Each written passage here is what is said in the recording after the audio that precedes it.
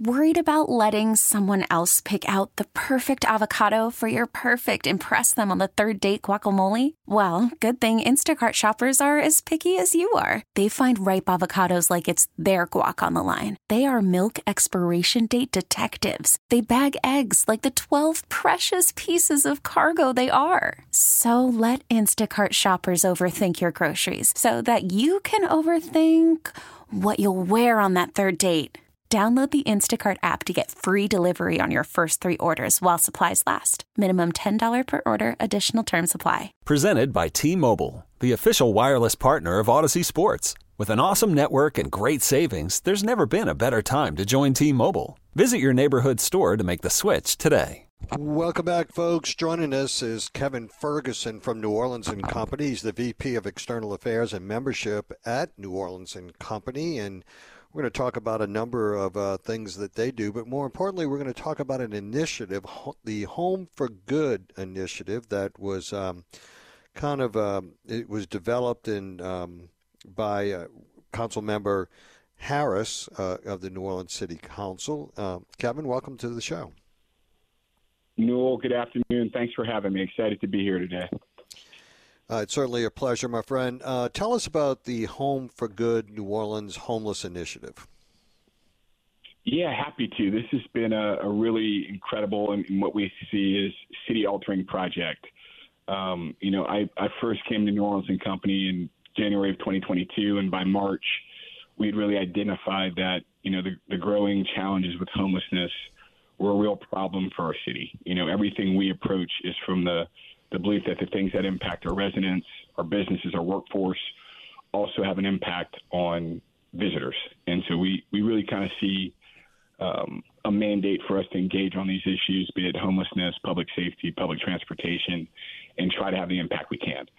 It became clear pretty early on that Councilmember Harris was really one of the individuals leading the charge to address this in the city, along with partners like Unity of Greater New Orleans, Travelers Aid Society, and then the health department under Dr. Vegno's leadership. We're all actively engaged in how do we address this homeless problem. Through that, there was an approach and a partnership and a lot of collaboration on really developing a strategy for the city. And I think a couple of things to highlight on that timeline.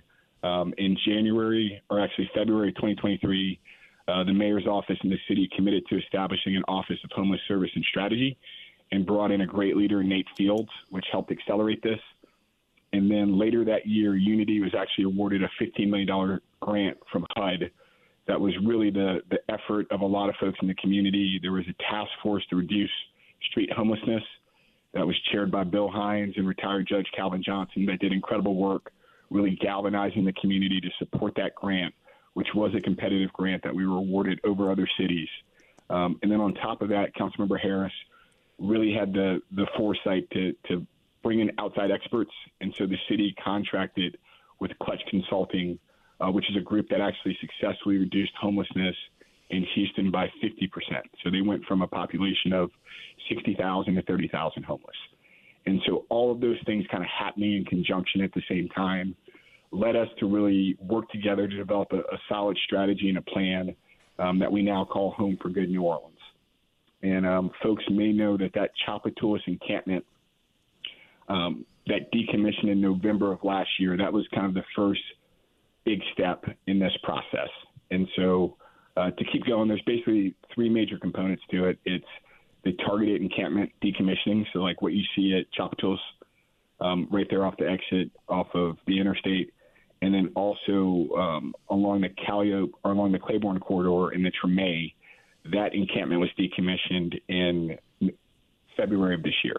And so it's going to be a continued process of decommissioning those large encampments, and then also more coordinated housing navigations to everybody. So not just the folks living in encampments, but also the people on the street. And then really accelerating and clearing the shelters, and then a focus on working with landlords to get affordable housing units for this effort. Those are kind of the 4 major components. And it's been exciting to see the impact it's had in those communities. There's a lot of challenges that come with homelessness, both for the people experiencing it, but obviously also for the residents and the businesses that are located around that are witnessing looking at it and driving through it. It's a deep kind of crisis that we've seen in this city and many other cities. This is not a local challenge. This is a national challenge. But I do think what's unique for us is we have a real opportunity to address it in a way that other communities don't. It was interesting to me, and I think probably others as well, that New Orleans and Company, as kind of the face of the hospitality and tourism industry here in the city of New Orleans, through your external affairs initiatives, would involve yourself in this homeless issue that we have. You talked a little bit about it in your intro comments. What are you hearing from your member agencies, that really kind of convinced y'all that this is where you need to be? Well, I think it goes back to that first point, Newell, that, the things that impact our residents impact our industry and our visitors. I think sometimes it gets lost and we kind of debate, tourism versus locals. But the reality is the people that work in our workforce are locals. The people that own these businesses are locals. And when the city has any challenges, be it public safety or homelessness, it impacts their ability to provide for their businesses, provide for their workforce. And so what we've seen both with the encampments as well as street homelessness, it does have a dramatic impact on the way people perceive their businesses. It has an impact on the way they can recruit workforce. So we've talked to a number of members in certain parts of the city, downtown in the French Quarter, that are having a harder time convincing people to come work for them. And that's a lot of issues. That's parking, but also public safety and the things that you have to deal with on a daily basis. I was talking to a member the other day that said they had folks coming inside their business and also panhandling outside. And that's a real challenge, right? And so for us, we kind of look at where can we be impactful? What are the things that are preventing tourism and hospitality in the city itself as being as successful as it can be? And it was pretty clear that homelessness, while, we were facing some broad public safety challenges in 2022, and it's been great to see that improvement. Homelessness was one that was very visible, and that it was something that when you looked at the numbers and, there's an annual point-in-time count that's conducted in January of every year where they actually, the service providers are on the street physically counting and taking note of all the people that are both sheltered and unsheltered. And so that number's around 1,500 for New Orleans, which is a large number, but when you compare to 60,000 that Houston had or, roughly 100,000 that Los Angeles has, it's a more manageable number. And, what I was really happy to see with this is that it wasn't just New Orleans and Company. It wasn't just the city. The amount of organizations, businesses that have stepped up to engage in this, from Downtown Development District, the Port, the Convention Center, DOTD at the state level, and many, many others, has really kind of shown that the community is focused on this and that this is something that's solvable. And again, the folks living on the street are suffering too. I go to St. Joseph's Catholic Church, and every year they do a service where they read off the names of the folks who died on the street. And that list was 84 names this year. And so this is a real crisis that we're living with that impacts the community and the folks that are experiencing it too. Kevin, what is your confidence, relative to be able to sustain this? They have a pretty aggressive goal, right? In the release, it says Home for Good New Orleans mission will focus on achieving low to no unsheltered homelessness in New Orleans by the end of 2025. That's pretty aggressive. It's very aggressive, but I think that's what's needed, Noel. I think we've got great partners here. Unity has done incredible work over the years. Travelers Aid has. I think what's different about this approach is that for the first time, there's really been an effort to combine all the resources. So the federal resources like that HUD grant, the local funding from the city of New Orleans, state funding from the state, and pulling that all together to really support this strategy. The citywide effort to not do this kind of piecemeal, but to look at it holistically and really attack in an aggressive way. From Clutch Consulting, their leader really talked about this as rapid rehousing on steroids, right? So let's take all the resources we have and let's focus them in a real effort to get a massive amount of people rehoused. And it's important, the pace of it is incredibly important because the reality is people are falling into homelessness as you're getting people off the street. So the quicker that you can really get this population, this 1,500 we identified, housed and sheltered, it allows a lot more flow within the system, right? And then you're not dealing with these massive numbers at one time. So the idea is if you get to that low to no homelessness, there are some structural changes you can make to prevent people from getting homeless, to get them rehoused quicker once they are homeless. Because I think one of the things that stuck with me, Richard Martinez, who's with Ganoff, really made a point that, people come to homelessness from a lot of different places. But the longer you are homeless, the more likely you are going to have some of those challenges that we see, be it substance abuse, be it mental health issues. And so the pace at which you get people rehoused greatly makes it easier because people have less of those issues to deal with along with the housing of it. But to answer your first question, I'm extremely confident. I'm really all in on this. And part of that is because of the groups that are focused on it and the work they're doing. Part of that is because of the resources we have. And then the last part is that New Orleans is a city that cares about people. And that's a big part of this Home for Good effort, is there are additional funds that are needed beyond what's provided by the state and local agencies. Those funds have some restrictions. They're limited in what they can go towards. So they can cover rent, but they may not cover security deposit, furniture, moving kits. And that's what this fund is really designed for. This is the gap between what we've been able to pull together from all these different resources that will kind of get this across the finish line. And we know we have a community that cares. I see it every day when I drive around between what people do for each other. And when you see folks on the street, people are giving money, people are providing food, people are bringing water and blankets. And what we see Home for Good as is a fund in the way that people can really make a difference in getting people off the street. This isn't to provide water or blankets. This is really to provide that gap funding for the things that are needed to get people housed. I'm really encouraged by this, and really in the aftermath of your comments even more so, because it has to be a sustained effort. And that population, and obviously y'all have talked about this, is very dynamic. As you move people through the process, you have more that are coming. But if you can get that throughput flow going and healthy, you don't have these issues rise to the level where it takes a kind of shock and awe response to, lack of a better term, I guess, beat it back or diminish it, right? Exactly. One of the things that Martha Cagle points to, who's the executive director for Unity, which is the continuum of care provider, kind of the umbrella organization that receives a lot of those federal funds. She talks a lot about COVID. And during COVID, there were incredible resources that came into the community to get people housed. So they were able to convert some hotels and house people there. And what they found was that during that time, they were able to reduce the on-street homeless population to 35 individuals, which is an incredible number to think about.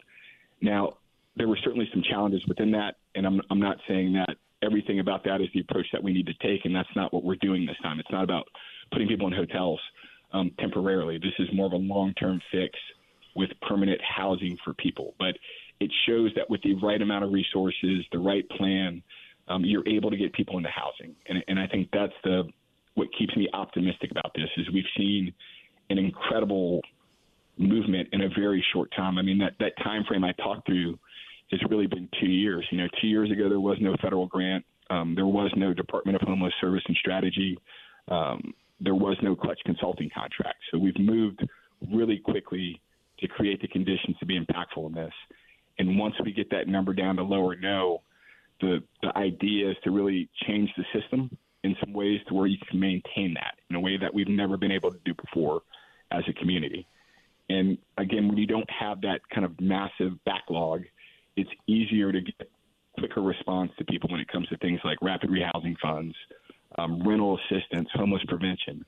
All of those things can really work in the way they were intended when you don't have 1,500 people that are experiencing homelessness at the same time. Kevin, in the course of the conversations with these experts in this field, has anyone been able to articulate why our homeless population is not larger? Because, more often than not, it's really not. It's almost really not a function of your population number of citizens in a particular, geographic area. Any conversation along those? I was always kind of curious. I mean, because 1,500 sounds like a huge number, but it's a manageable number. But in other similarly sized cities, they have numbers of homeless far greater than ours. Well, I think we're fortunate in a lot of ways that we're not experiencing those numbers. I do think there's a lot of work that's been done in the community already with these agencies to support people. Grace at the Green Light's another incredible service provider. One of the programs they have is actually family reunification, where they work with folks that are on the street. And if they have a family member somewhere locally or somewhere else that they can connect with that is willing to take them in, they'll do the work to get them a bus ticket, to get them what they need to get there and get service. And I also think the community in general, even in my neighborhood, there's a few different homes where it's multi-generational, right? People are living with grandma, grandpa, mom, dad, and their kids all in one house. So I think it says a lot about our community that people step up and take care of their family. But everybody has, a limit on that, and everybody has limited capacity. And so when people fall through the cracks or they don't have that support, I think how we respond as a community is really important. And that's, again, what's exciting about this effort. So I got a text here. It's from a naysayer saying that we need to address the root causes, which are drugs and underemployment. What say you as it relates to that? I think those are important things to address, and I think that's one of the things I probably need to clarify. This isn't just housing people, right? Right. Anyone that has a challenge with drug addiction or mental health, with that housing, there's case management that goes with that. So these are wraparound services, and the goal is to make them as robust as possible. I don't think what anybody wants is somebody gets placed into an apartment that they can afford with this permanent supporting voucher, and then they're just left to their own devices. So a lot of the work that those outreach workers do is identifying what are the needs for these individuals. And then it's about getting the right case managers assigned that can coordinate that care. A big part of that $15 million HUD grant we got was the matching funds that the community committed to it. So part of that application was, for the funding you're seeking, you need to match that with local contribution. So some of that was donations from businesses. I know New Orleans and Company, we made a contribution. I made a personal contribution. Gino Inc., Ganoff, a number of others, Dickie Brennan and Company made a contribution to that fund. It was also about getting in-kind support from service providers. So the medical community, some of our hospital organizations pledged support for that. Mental health providers pledged support for that. So the idea is that that $15 million grant was amplified by those matching funds that provided support, insurance, mental health services, so that grant was really targeted to about 400 individuals and ending homelessness for them and providing all the additional support they needed as well. I can tell you one of the things that Unity really talks about is that you can trace a rise in homelessness to the number of affordable housing units within a community. And so to me, housing is kind of the first thing. One thing I always say, Noel, is, there are people living in mansions on St. Charles Avenue that have substance abuse issues and mental health issues, but they have resources and they have housing as a place of stability to deal with those other things. And so it's not saying that some of the folks on the street don't have those challenges, but I think the belief is that housing overall provides stability to address those other things, as opposed to doing it backwards or in the opposite order and trying to address all those issues and get it perfect before you get them into housing. I talk about this a lot, and people don't – sometimes we don't embrace the obvious. There are over 40 million people in this country that live below the federally identified poverty level. It's real, right? And it's up front and center. And when you think about affordable housing and the need for same, it is, again, it's real. I know that the industry, both tourism and hospitality, has worked hard to try and increase wages, but you have that diverse wage scale in almost every industry, right? From the bottom wage earner to the top wage earner. Oh, certainly. And I think, there's other forces that are impacting that affordability, right? I think everybody, regardless of how much money you make or where you work, is dealing with rising insurance costs right now in our community. And that is a big challenge. And so if you are a landlord and you're renting property, you're going to pass that on to the people that are living in your property. And so the reality is, regardless of where you work, it's just becoming more challenging in our community. And so we need more affordable housing units. Office of Community Development is doing an incredible job putting some of the funding that they got from ARPA to use, developing new projects and bringing those online with affordable units in them. I continue to think one of the greatest opportunities we have as a community is we have so many properties that are distressed and not in commerce right now. I mean, I've got a short commute to work, probably 2 miles total, and I probably pass a dozen or more properties in that span that are unoccupied, vacant, perhaps since Katrina or Ida. And if we could turn some of that back into housing stock, that provides a lot more lift. And it also, rental market is like any other market. It's a market-based economy. So the more units you have out there, the lower the pricing can be. Right now we have a lack of units, and so that pricing is driven up a little bit. All right, we got to get to a break. We're visiting with Kevin Ferguson, VP of External Affairs and Membership at New Orleans & Company. We'll be right back, folks. Stay with us. Worried about letting someone else pick out the perfect avocado for your perfect impress them on the third date guacamole? Well, good thing Instacart shoppers are as picky as you are. They find ripe avocados like it's their guac on the line. They are milk expiration date detectives. They bag eggs like the 12 precious pieces of cargo they are. So let Instacart shoppers overthink your groceries so that you can overthink what you'll wear on that third date. Download the Instacart app to get free delivery on your first 3 orders while supplies last. Minimum $10 per order. Additional terms apply. You could spend the weekend doing the same old whatever, or you could conquer the weekend in the all-new Hyundai Santa Fe. Visit HyundaiUSA.com for more details. Hyundai, there's joy in every journey. I'm Sandra, and I'm just the professional your small business was looking for. But you didn't hire me because you didn't use LinkedIn Jobs. LinkedIn has professionals you can't find anywhere else, including those who aren't actively looking for a new job, but might be open to the perfect role, like me. In a given month, over 70% of LinkedIn users don't visit other leading job sites. So if you're not looking on LinkedIn, you'll miss out on great candidates like Sandra. Start hiring professionals like a professional. Post your free job on linkedin.com/recommend today. Welcome back, folks. We're visiting with Kevin Ferguson, VP of External Affairs and Membership at New Orleans & Company. Kevin, I wanted to talk about your External Affairs initiative at New Orleans & Company and start out by asking, what do you hear from your members that is their top-of-mind issues? I think, again, our members are like our residents. The things that are impacting them are the same things that folks are concerned about within our community. So public safety is always paramount, making sure that they can operate their business safely, that their employees and workforce can be safe coming to work every day. But they're also intimately familiar with some of the challenges we have because their workforce comes from our community. So early childhood education, child care, transportation, just the ability that people get to and from work, parking. All those things are the challenges they face every day in operating, cleanliness, public infrastructure. These are all areas that are challenging for them. And I can tell you, we. Yeah, okay. It seems as though we lost, we disconnected or something on the phone line. We'll try to get Kevin back.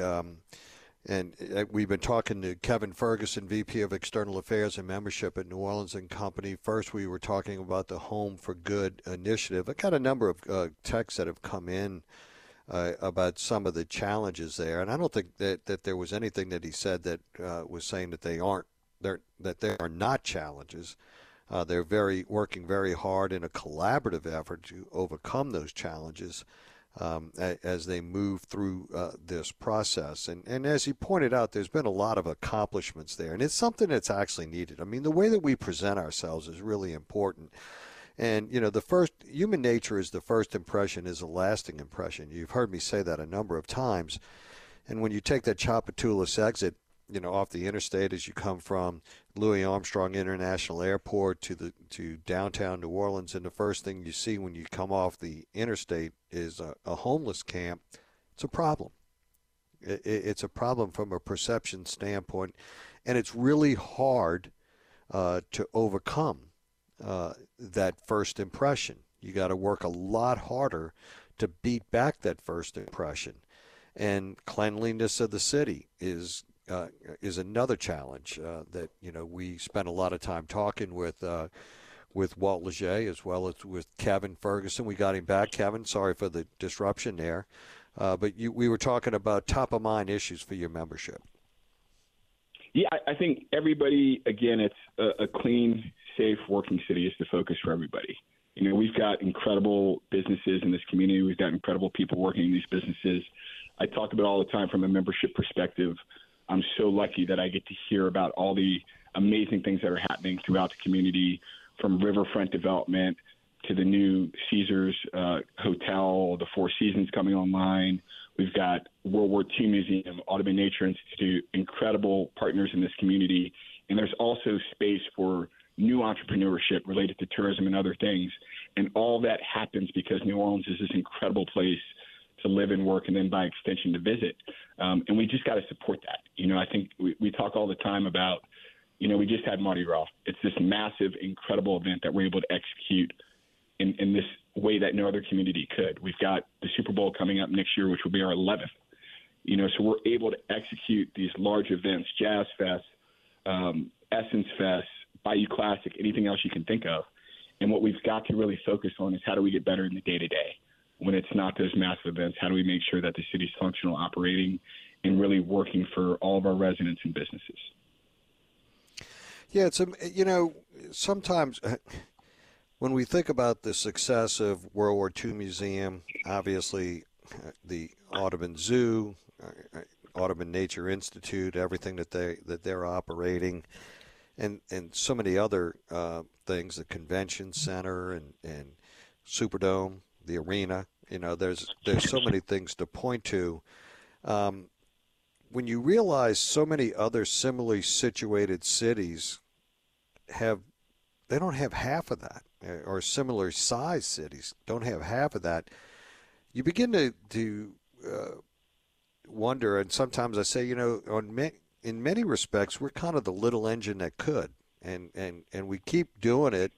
And sometimes I wonder if we do it in spite of ourselves. Sometimes, if we're honest, when we look at ourselves in the mirror critically, that we achieve this in spite of some of the most egregious failures that we have sometimes. And it's just, it boggles my mind. Your thoughts? Oh, I think we talk about all the time that we as a city and as a community, we really punch above our weight. And it's a testament to the people. I think one of the things we focus on as an organization is that the people and the culture here is what makes New Orleans unique, and it makes it a place that people want to visit. And, that's a goal of the work we do is, how do we work with elected officials, with city government, with other nonprofits, with other groups and stakeholders to make sure that the city is doing all it can and is operating the way it needs to be for our community. When you look at the things we're engaged in, none of these were without partnership. So when I think about our hospitality health fair we executed last November, that was Auctioner, LCMC coming together, 504 Health Net, a tremendous amount of support from our community, Verite News, all these partners coming together to provide that. Typically, when we're looking to engage in something, the first thing I try to identify is who else is working on this. Who do I need to talk to? Who do we need to get in the room together so we can determine how we can be impactful and move the ball forward? Everything from even infrastructure. We're having conversations now about streets and sidewalks and doing an accessibility assessment in the French Quarter. And we've got partners from FQMD, Department of Public Works, Sewage and Water Board that are committed to being a part of that.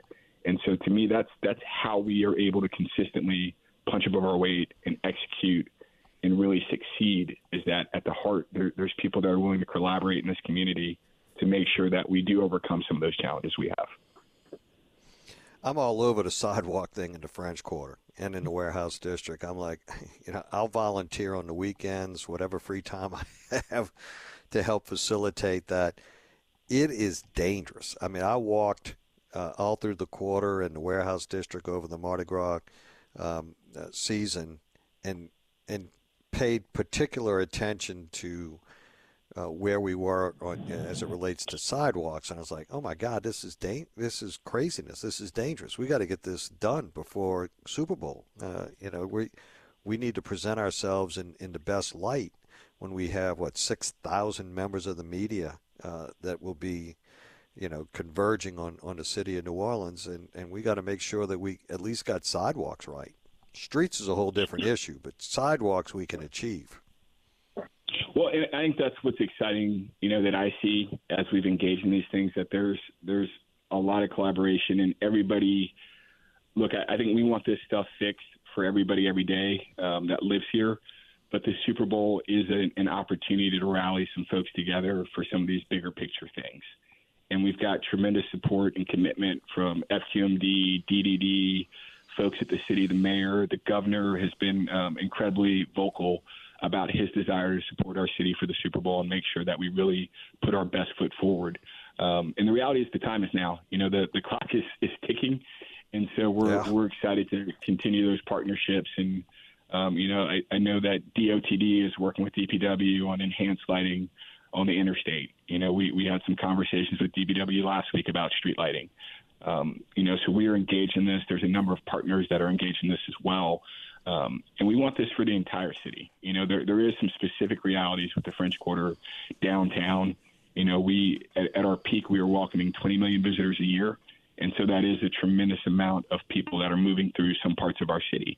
And so certainly we need to make sure that we do focus in making sure that the entire city is operating the way it should be. But we also do need to put some special attention on those areas that are really hosting and seeing the majority of that foot traffic and people coming through, both from a public safety standpoint, but infrastructure and accessibility for them as well. Yeah, I had Scott Boyle, the DOTD district engineer, on about the exciting project with lighting up the bridge, and we talked about the interstate and stuff, and it's top of mind for them, and they're on the 1 yard line of that, and he explained why certain things are the way they are right now because of some work that they're doing. But he said trust me, those lights will be back on in full force for sure, probably over the summer, which is exciting news as well.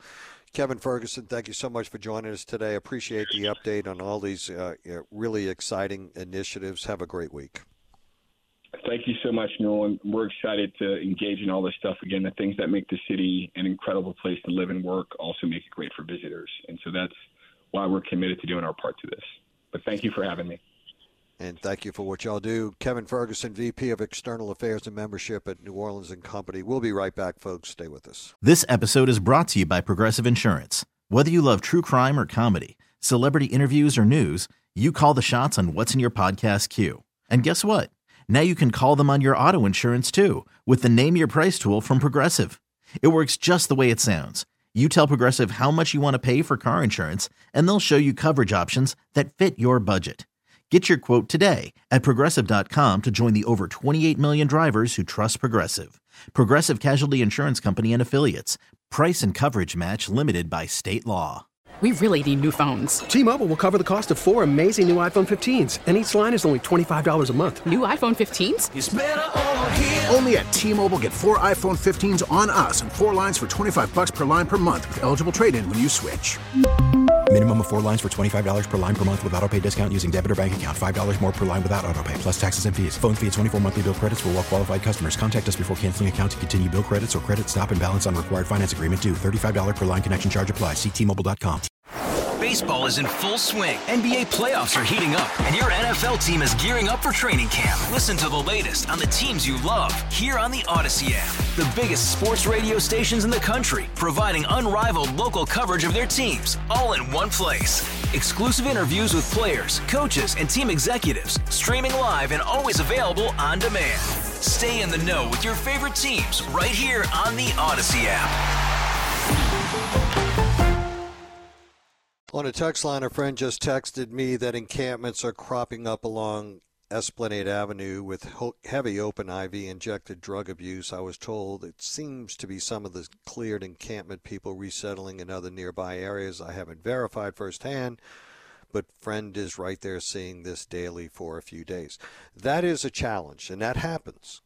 Folks that fall out, that decide to go to a different location because there's a lot of focus on the previous location where they decided to camp out. And that's just part of the deal.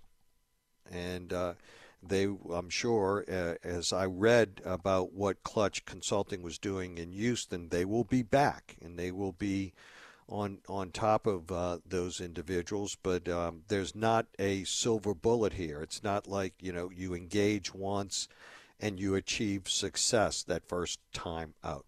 Let's go to the talk lines. Maurice, welcome to the show. What say you? Hey, Mr. Newell. Been listening to you for a while. Thanks for everything you did share and what you're doing now. If you're driving Canal Street from Carrollton to the cemeteries to live at Orleans, that roadway is so bad, and I'm a street contractor, and I don't want to give the name of my company, because if they are going to put it out for a bid or whatever, I'd like to be a part of that. But when you leave the station today, just drive from Carrollton on Canal Street, from Carrollton to the cemetery, and see how messed up or how bumpy that is. And you're going to say, wow, we're going to be inviting 1 million people to come to the city, and we're going to have that as a representative of our city?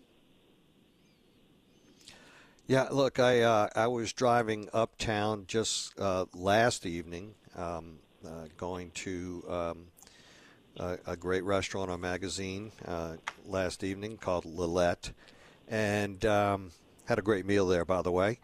But it was a damn bumpy road on the way there. On the way back, we got diverted because of construction and ended up on Louisiana Avenue Parkway, which they had just completed in cement, concrete, not blacktop, concrete. It felt like you were on a racetrack. It was so smooth. I mean, it was beautiful.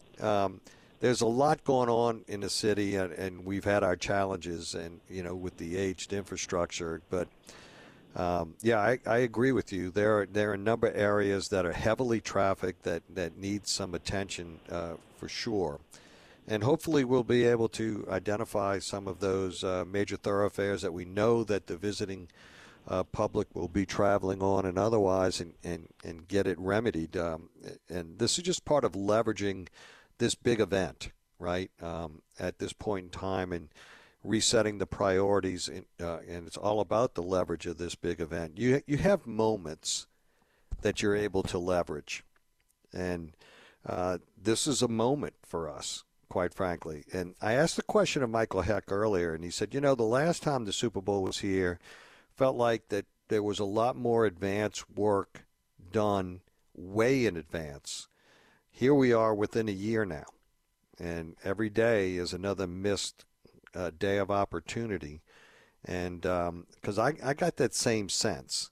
I was down there serving on a lot of committees in advance of the last Super Bowl. I'm not this time, but I look around, I observe, and I don't get that same feel of what the momentum that we had for the last one. And to me, it's a little concerning, but we'll see. We've been able to rally before. We've been able to pull it off each and every time, and hopefully it'll work this time as well. Thank you so much for the call, Maurice. We will be right back. Ian Hoke is in for Scoot. We'll check in with Ian to see what he has coming your way. Stay with us. Welcome back, folks. Ian Hoke joins us. He's in for Scoot, and I think he's actually with us today. Yesterday he was on the fly. That was incredible, man. I can't even believe I managed to get out the 5 words that I did. I'm sorry I wasn't more elegant about that. Listen, today it's going to be, I got a whole 50 seconds to tell you about the show today. At 1:20, we're going to talk to Aaron Dugan from the LSU Health Science Center Child and Family Counseling Clinic. There's some new numbers in about youth bullying and its an effect on our mental health issues as adults. Not great numbers, Newell. We'll talk a little bit about that and figure out how to keep your kids safe. The Magnificent Seven the top tech companies in America are creating so much wealth, more than any other major country in the world. Is there any danger that much wealth is being concentrated and held by big tech? At 2:20, we'll talk to Jose Bautista about that. We're going to check in with the captain of the crew of Ferret about their decision to go green. No more plastic beads there. And then in the last hour, we're going to talk to Tyler Bridges from the Times-Picayune about the breaking news from the legislative special session, the constitutional carry, juvenile reforms, all the rest. All righty. Ian Hook is headed your way. Hope you enjoyed today's show. See you again in the morning. Okay, picture this. It's Friday afternoon when a thought hits you. I can waste another weekend doing the same old whatever, or I can conquer it. I can hop into my all-new Hyundai Santa Fe and hit the road. Any road. The steeper, the better. Because my all-new Santa Fe is available with H-Track all-wheel drive, so I can hit the trail without a worry in the world. Heck, with 3 rows and best-in-class rear cargo space, I can pack the whole family in with all our gear. We've got available dual wireless charging for our phones, so we'll never lose touch with civilization, and we won't lose touch with the primordial power of Mother Earth. So which is it? Waste the weekend or do something a little more epic? And conquer it in the all-new Hyundai Santa Fe. Visit HyundaiUSA.com or call 562-314-4603 for more details. Hyundai, there's joy in every journey. This episode is brought to you by Progressive Insurance. Whether you love true crime or comedy, celebrity interviews or news, you call the shots on what's in your podcast queue. And guess what? Now you can call them on your auto insurance too with the Name Your Price tool from Progressive. It works just the way it sounds. You tell Progressive how much you want to pay for car insurance, and they'll show you coverage options that fit your budget. Get your quote today at Progressive.com to join the over 28 million drivers who trust Progressive. Progressive Casualty Insurance Company and Affiliates. Price and coverage match limited by state law.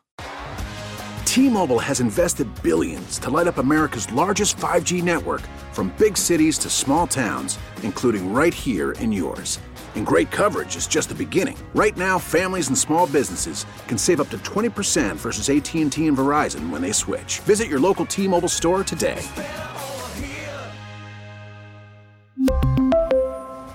Plan savings with 3 lines of T-Mobile Essentials versus comparable available plans. Plan features and taxes and fees may vary.